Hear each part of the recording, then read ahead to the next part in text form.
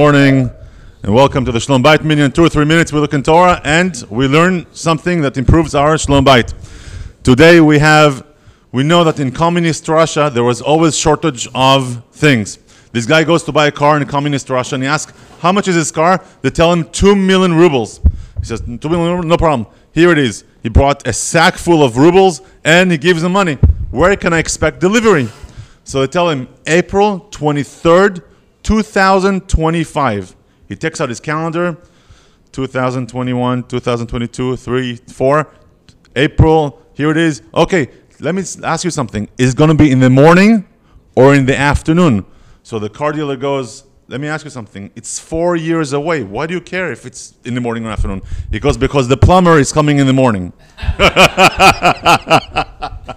Okay.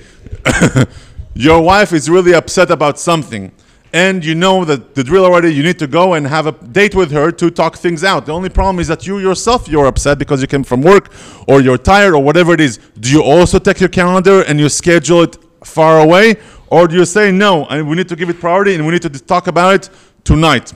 That's the question.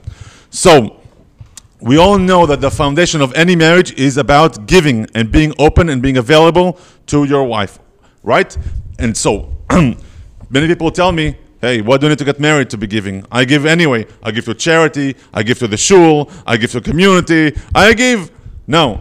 We learn in Torah that giving you do also, especially when you don't feel like it. Especially when it's not convenient for you. Where do you learn it from? Parashat Lech Lecha. I'm sorry, Parashat Vayera. No, Vayera. Why do we do that? Because Hashem says Avraham Avinu lived for 175 years.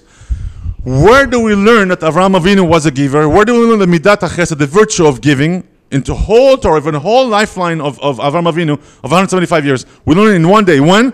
When it was inconvenient for him. He was in pain, right? It was the third day after his circumcision. We know that it's the most difficult time. And not only that, it was scorching out. The sun was out there. It was scorching out. And yet, we learn that Avraham Avinu was out there seeking opportunities to give. Therefore, when you see an opportunity to give to your wife or to be open to your wife, seize the moment. Don't pull the shades down. Chazak u'baruch.